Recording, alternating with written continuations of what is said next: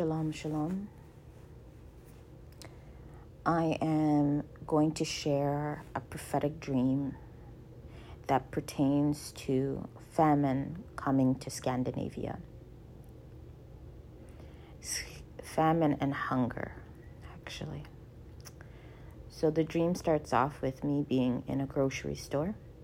This grocery store is Scandinavian in nature, particularly Norwegian. And the reason why I say that is I have lived in Norway before, and I have traveled to Norway before. And Norway has these grocery stores, and the particular products that they carry is very much Scandinavian, Norwegian in nature. So, I am walking towards this refrigerator in the grocery store that carries,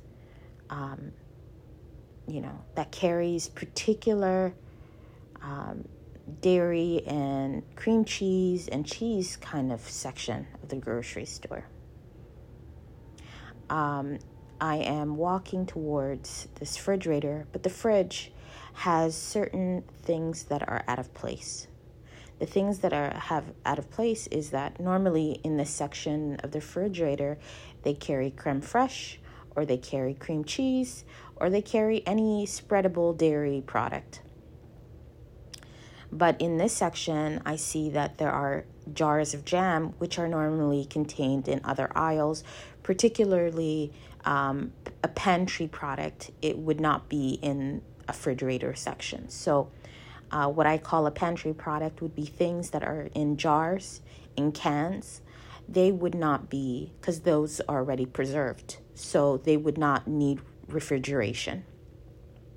So I walk by and I see that there are these jars of jam, and these jars of jam have been half eaten.